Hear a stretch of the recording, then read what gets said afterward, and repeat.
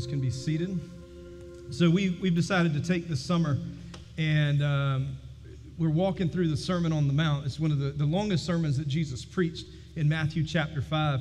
And what we've decided to do here in this series is to focus on each of the blessed statements that Jesus makes. And what we find when we study the Sermon on the Mount, Jesus is clearly laying out the gospel in these first few verses. For instance, in week 1, we said that the statement that Jesus made was, "Blessed are," anybody remember? "The poor in spirit," right? And when we talk about poor in spirit, what Jesus was referring to was recognizing that spiritually you are bankrupt. You can't do anything to gain salvation. It is nothing that you can do. It is outside of your control. So within that first of his statements of "blessed are the poor in spirit," what he's saying is you have to at some point acknowledge that you are a sinner and it is outside of your control to be able to do anything, okay? So step 1 in the gospel message that Jesus is preaching is acknowledge that you're powerless and that you're a sinner in need of a Savior. And then last week, we said this in week 2, Jesus said, "Blessed are those who mourn." This wasn't about a physical mourning and just crying and being upset about things in life, but it was just understanding of mourning over our sin, that how our sin is in direct conflict with who God is, and our sin gets in the way. And it was because of that sin that Jesus would come and he would become our righteousness on our behalf, would take on sin so that you and I could have this relationship with him. So in week 1, it was acknowledging that we're a sinner. In week 2, it is confessing those sins to him. And then this week in week 3, Jesus gives us this verse. He says that blessed are the meek, for they will inherit the earth. Blessed. And let's go ahead and throw it out there. Week 1, acknowledge you're a sinner. Week 2, you confess. Week 3, you give Jesus control. He is King Jesus, reigning on his throne of your life. You hear in this statement, we give our resignation of being the CEOs of our life and giving Jesus absolute full control. Now, I think you would agree with me, people love power. Am I right? I know as dads, we love power. The bigger the grill, right? The hotter it gets, the better. The faster the drill.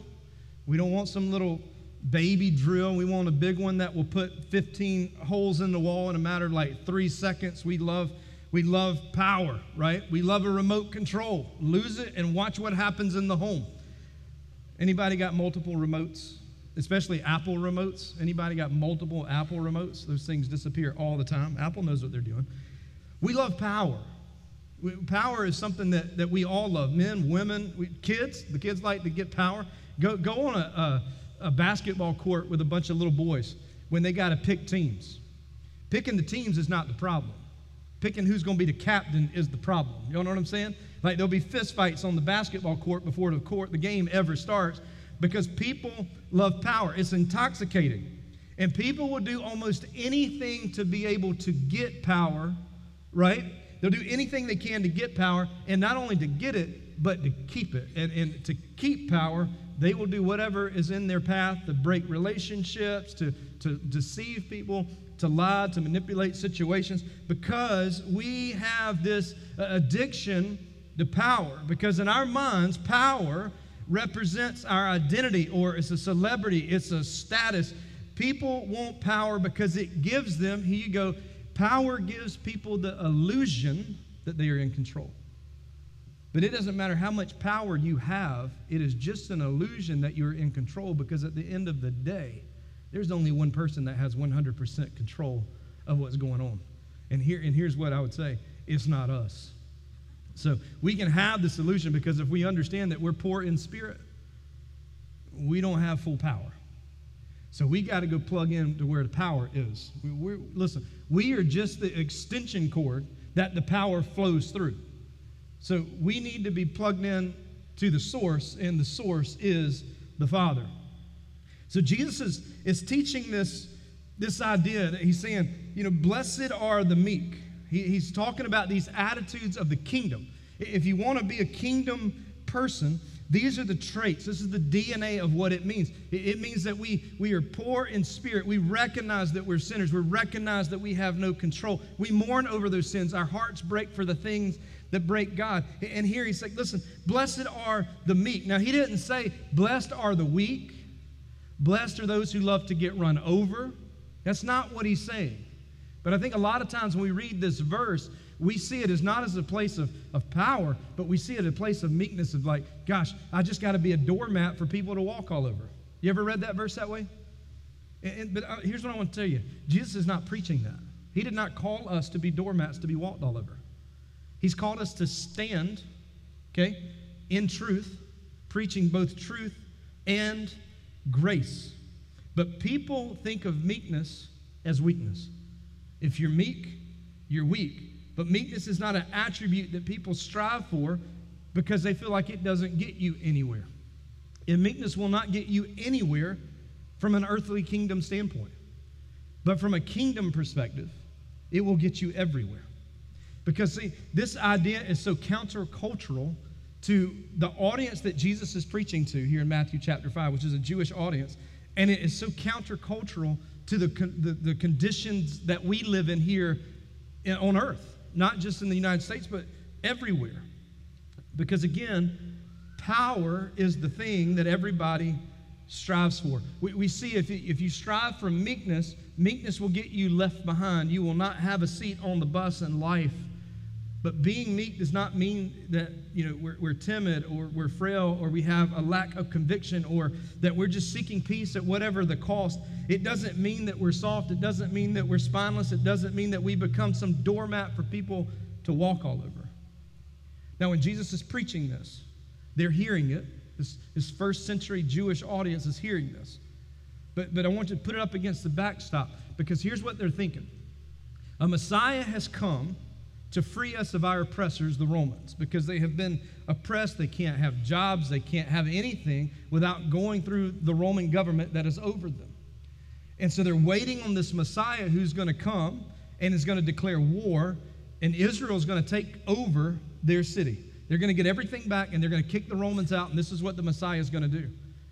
So here it is, the Messiah standing in front of them, and they're expecting a William Wallace kind of guy. Y'all know that movie Braveheart? Great movie. It's a good Father's Day movie.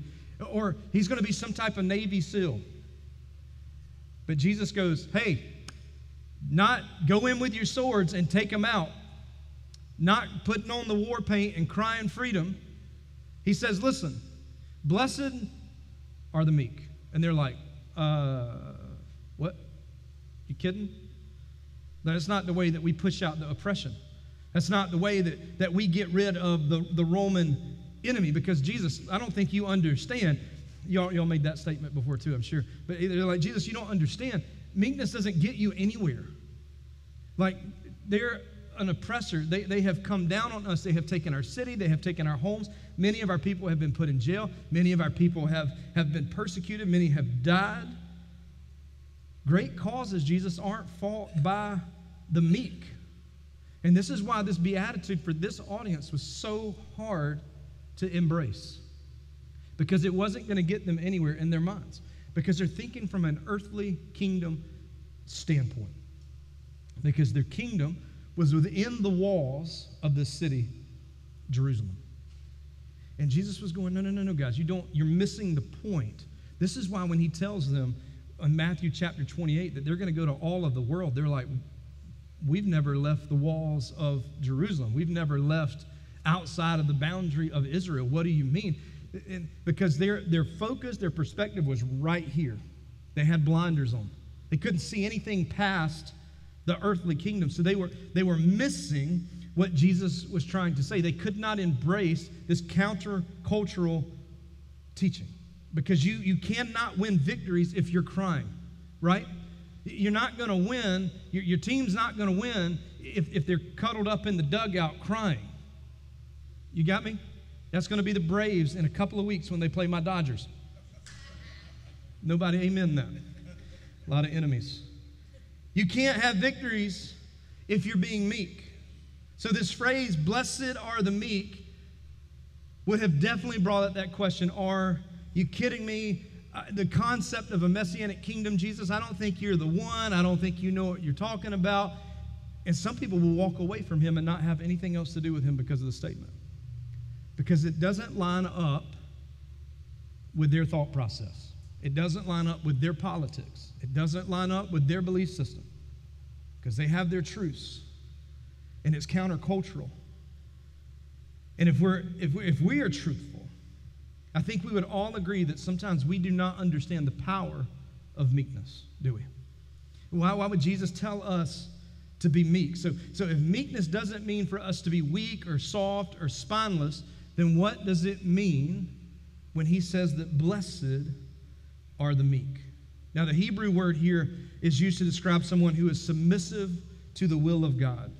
Submissive to the will of God. So the meek person then is not weak, but it's a person who demonstrates power under the control and the submission of God. The Greek word means power under control, bridled strength. Here's the picture analogy. Imagine a thoroughbred horse. Now, this horse, you go and slap it, bad things can happen, right? You do not want to be kicked by a horse. Great YouTube videos if you don't believe me. But this horse, so big, so mighty, can do whatever it wants to, can come and go wherever it wants, can walk all over you, and it has a ton of power to it.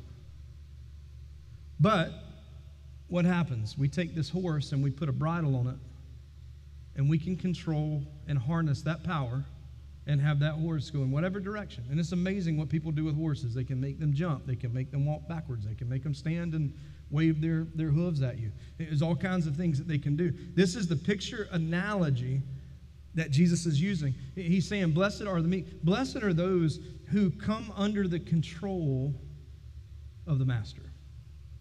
That you're powerful, you think you're powerful, you think you have all this, but it needs to be harnessed and it needs to be bridled. So Jesus is saying, blessed are those who will give full control to the Father. Not in yourself. Now, you can't have this verse without blessed are the poor in spirit and blessed are those who are mourning. Because you can't trust the control of the Father if you haven't realized that you have no power to do anything except to make things worse. And so here, Jesus has given us this Greek analogy word of saying a meek horse is not a weak horse, it's a thriving beast that is under the master's control. Now, I'm not a horse rider. I don't trust him, right? I trust a cat before I trusted a horse, and that's saying a lot. But I remember my uncle, for whatever reason, got this bright idea growing up that he was going to have a horse farm. Now, he was an auto body guy, okay? I don't know where horses came from, but he decided to throw some horses in the backyard. And one day we went out to ride the horse. And these things were like running everywhere, kicking and making whatever horse noises they make. And he's like, do you want to ride one? And I thought, this is a really bad idea. But sure, let's do it. And he warned me that if you let go of this bridle, it's on. Like, you lose control because that horse will fully take the power from you. And so I remember grabbing that bridle with everything that was worth and squeezed it because I was not, because if I fell off the horse, the bridle was coming with me, right? And it was amazing to take such a massive animal and harness that power and make it go right and make it go left, to stay away from the water, to stay away from the electric fence, right? Because that's meekness. And so handing over the bridle to Jesus and admitting that we need God to take control. Ladies and gentlemen, that is salvation. That is when we surrender our lives to Jesus by saying, you have full control. I admit that I'm a sinner. I believe you're who you say you are. I'm broken over my sins. I confess my sins to you. Jesus, I give my life to you. This is the salvation. Blessed are the ones who hand over the bridle to Jesus. Blessed are the ones who surrender full control to the Father. Because uncontrolled power does nobody any good, right? If power is not harnessed and it's not controlled and people are just using it however they want to use it, it's not good for anybody because we abuse power. Think about it. Have you ever felt like exploding at someone because you were so angry? Yeah? Okay. I was about to say, this church is a lot holier than I thought it was.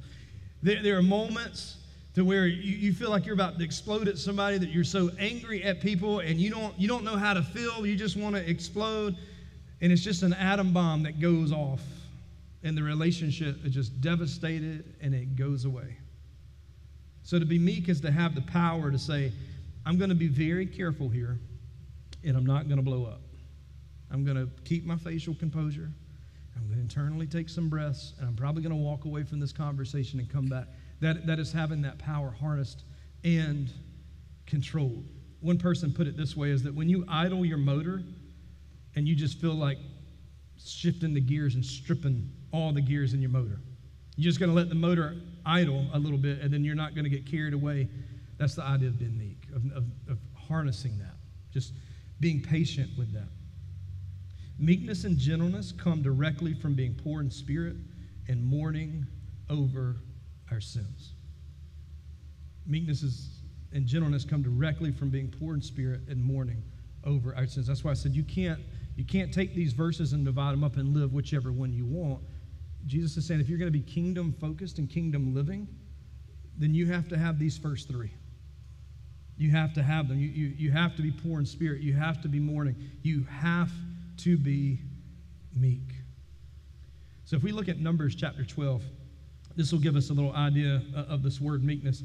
It's about a guy named Moses. You know him, but Miriam and Aaron, it says, they spoke out against Moses because of the woman that he married. He married a Cushite woman. For he had married her, and verse 2 says, and they said, has the Lord indeed spoken only through Moses? Has he not spoken through us too? There's a little bit of an attitude. Can you read that attitude there? And the Lord heard it. In other words, the Lord heard their complaining.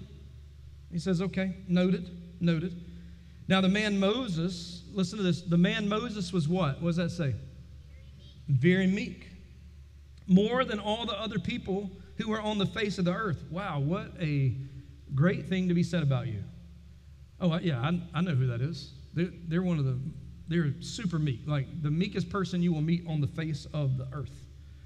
And this is God, by the way, saying this. The man Moses was very meek, more than all the other people. Now, Moses did also write the book of Numbers, but, take that for what it's worth. Because I'm sure if I wrote a book of the Bible, I'd also label myself as John, like the beloved disciple of all the others. And he said, and suddenly the Lord said to Moses and to Aaron and to Miriam, come out, you three. You come out to the tent of the meeting, and the three of them came out. Now, here's the story set up. Because of Moses' choice and who he married, Miriam and Aaron had a problem with it, and instead of going directly to him to have this conversation, because he was meek, they knew it, he wasn't going to explode on them, they decided to have this whole conversation kind of behind his back, and they began to question, is God calling this guy to be the prophet to Israel? They're questioning his role among the people. This is a personal attack on the integrity and the identity of who Moses is. But next thing the verses tell us here is very interesting. In verse 4, it says, and suddenly the Lord said to Moses and to Aaron and to Miriam. Isn't it amazing how the Lord works? He will refer to all parties and speak to them when it needs to be dealt with. And he says, you come out, you three, to the tent of the meeting. You come to the meeting place where I'm at. And the three of them came out. And the Lord came down in a pillar of cloud, and he stood at the entrance of the tent, and he called Aaron and Miriam. And they both came forward. This is being called to the principal office of the divine, okay? So God calls them to the principal's office. And he said, you hear my words. If there is a prophet among you, I, the Lord, make myself known to him in a vision. I speak with him in a dream. Not so with my servant Moses. He is faithful in my house. With him I speak mouth to mouth clearly. I don't speak in riddles. And he beholds the form of the Lord. Why then were you two afraid to speak against not afraid to speak against my servant Moses? And the anger of the Lord, and this is what's scary, the anger of the Lord kindled against them. And you ready for the most devastating part of this verse? And he departed, left them. Now, the lesson, Moses is meek. More than, remember, all the other people on the earth. And in here, Moses' meekness is displayed in his response. Or what did Moses say here in his response? Anybody remember what Moses said in this? He didn't say anything, because God is speaking on his behalf. God is defending him. God is fighting for him. And so in his meekness, he is rewarded by God's intervention in his vindication of his servant Moses. In other words, sometimes that we decide we need to be the voice in the problems and show our power and lack of control. And when we do that, we blur and muddy the water. And God said, I speak on your behalf. I will vindicate on your behalf. I will do what I need to do on your behalf. You just need to be quiet. Isn't that a great spiritual lesson for us to learn? Is sometimes we just need to be quiet and let the Lord fight the battle. So meekness, and we see this with Moses, it is a way of life. He didn't just become the most meek person overnight. It was a way of life. It's living a life of trust and of patience and trusting that God is interested in our lives, and that not only does he care deeply about us, but it's because of this that the meek person can be patient as they wait on God to act. So you are blessed when you trust in God and you wait for God to act. This is giving him full control of your life. Now there's a picture here of meekness, and I want to paint it quickly. But if you want to know what a picture of meekness is, one of snapshots of that would be that you trust in God, that you trust him. And that goes beyond, we know that. But do we? Because I feel like sometimes we trust God so much for salvation in the moment to save us from our sins, but that trust seems to linger and not be so much as in depth when we go through life. Isn't it amazing? Like, we'll trust God for our salvation, but I'm not going to really trust him on this decision if I should take this job or not, if I should marry this person or not, if I should do this or not. Isn't that interesting? But if God cares so deeply for your salvation, why do we not trust him with everything else that's going on around us? Because if there was one that I was going to doubt, it wouldn't be that he's going to work these things around us. It's like, where am I going to spend eternity? Is it with him or apart from him? So meekness begins when we put our trust in God. This is where we're saying, God, save me from myself. Save me from my sin. And the meek person is strong because he trusts in God and therefore is totally preoccupied with God's ways, not our ways. Because we recognize that his ways are much higher than our ways. His thoughts are higher than our thoughts.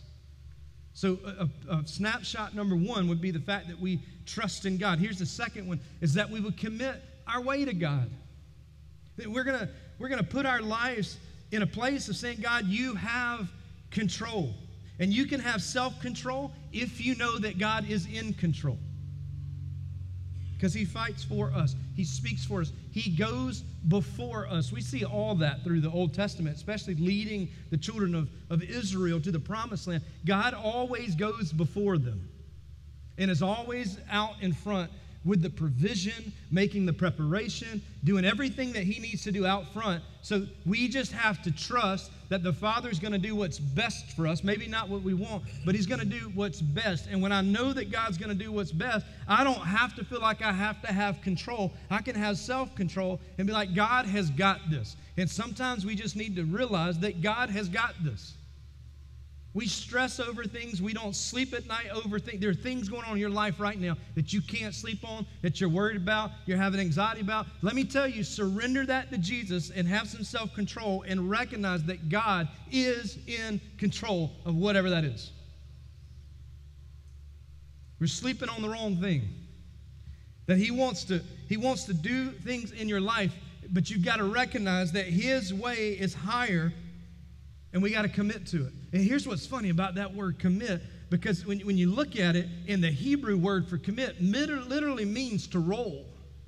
Like when I commit, meek people discover that God is trustworthy, and they say, I'm going to roll that way. I'm going to roll these problems over to God. I'm going to roll this anxiety over to him. I'm going to roll these things over to him. That's committing, of just rolling it all off, giving God whatever it is. Because God's the one that can cope with our complexities. God's the one that can cope with our pressures. God's the one that can cope with any obstacle of life that comes our way. Because when we're meek, we're saying that we trust that God is able and that he's willing to sustain us and guide us and protect us. And there's an amen right there from somebody. Because if you don't get that, you miss the picture. Jesus is not telling us to be a doormat. What he's doing is saying that when we're meek, we have a trust that he's in control, and all we're doing is pointing people to Jesus. Because I am not, and I think you would admit with yourself as well, there's some days I am not a very good portrayal of my Savior. Anybody else? Like there are often days, and I love this saying, but there are often days that my life looks more like someone who needs Jesus than it does actually looks like Jesus. But if I'm pointing to him, there's no mistake about it. Don't get it twisted with who I am. I'm a sinner. Paul said, look, this guy. Look at John chapter 1 when he says that he was the light. And John said, I wasn't the light. People think I'm the light. I'm not the light. He's the light. He's that guy. Look to him. So we've got to get to a place, understand that God is in control. We can stop pacing back and forth. And we can just sit quietly, understanding that God is in control of every facet of your life. All you have to do is exercise your meekness and your restraint, because God has you in his plan and he has you in his care. Which leads us to the third point here, is that snapshot number 3 is meekness is you're quiet before God and you wait for him. You ever rush the process? You ever got ahead of yourself? You ever rushed this? And he says that God knows what's going on in you. God knows what's going on around you, because biblical meekness is rooted in deep confidence that God is for you and not against you. And when you know that that's the case, as a follower of him, there's a steady calm that comes from knowing that God is omnipotent. He is everywhere. He is powerful. And that he has all of our affairs under his control. And that he is gracious to work throughout life for whatever is best for us.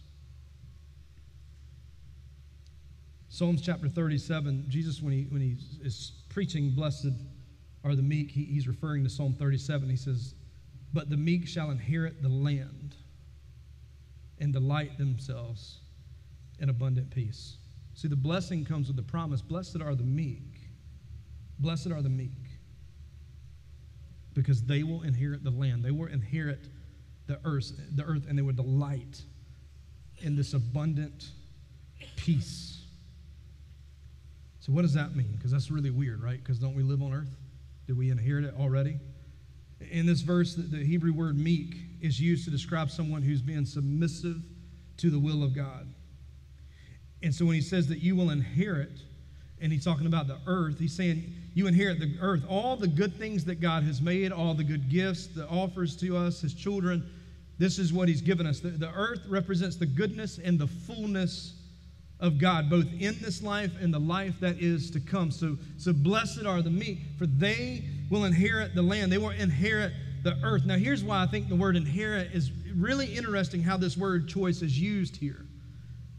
Because what do you have to do to inherit something? Nothing. The only way that you can inherit something is to be rightly related to a person who has something to give away.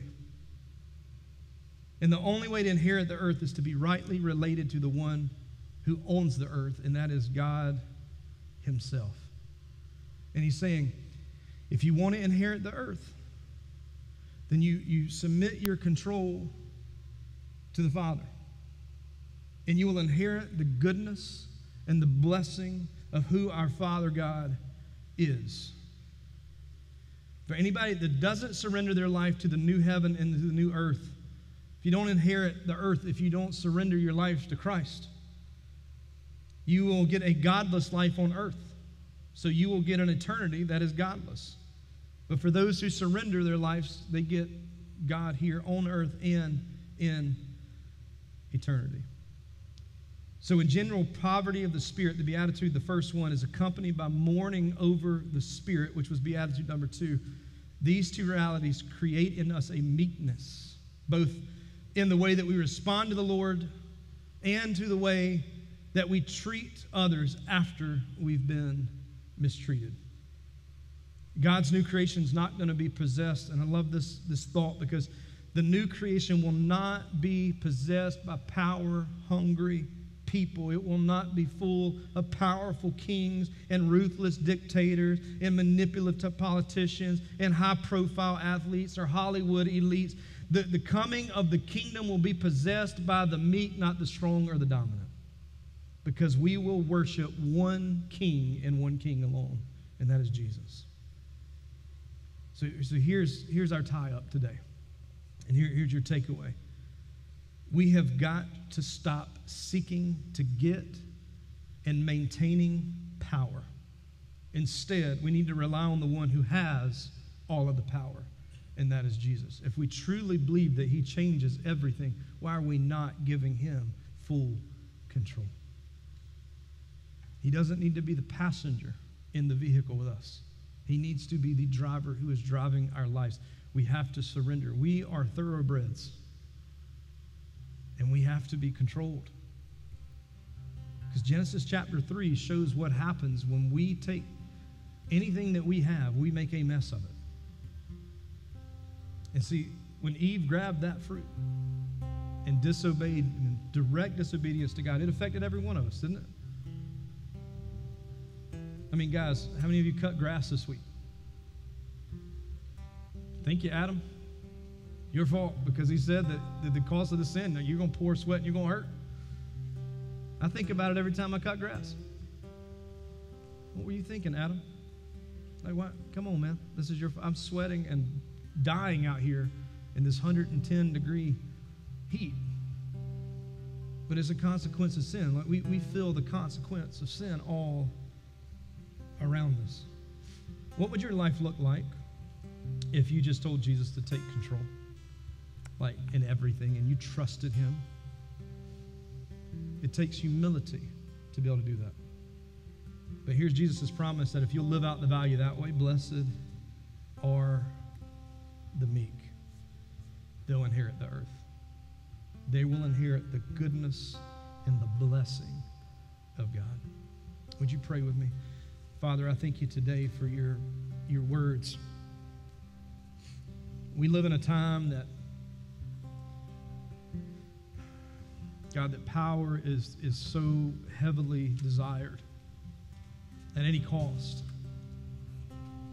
But your word says that we have received power through the Holy Spirit that controls us, that moves in us and leads us and guides us. And I just pray today, like last week, God, the prayer was that we would confess our sin to you. Today, I just pray for boldness that we would give up control of our lives and let you have it. In everything, not just in some of the things, but in everything, in all things. So God, as we spend these next moments in worship, I just pray that your Spirit would speak aloud to us. And God, that we would surrender our lives to you. And we pray these things in the name of Jesus. Amen.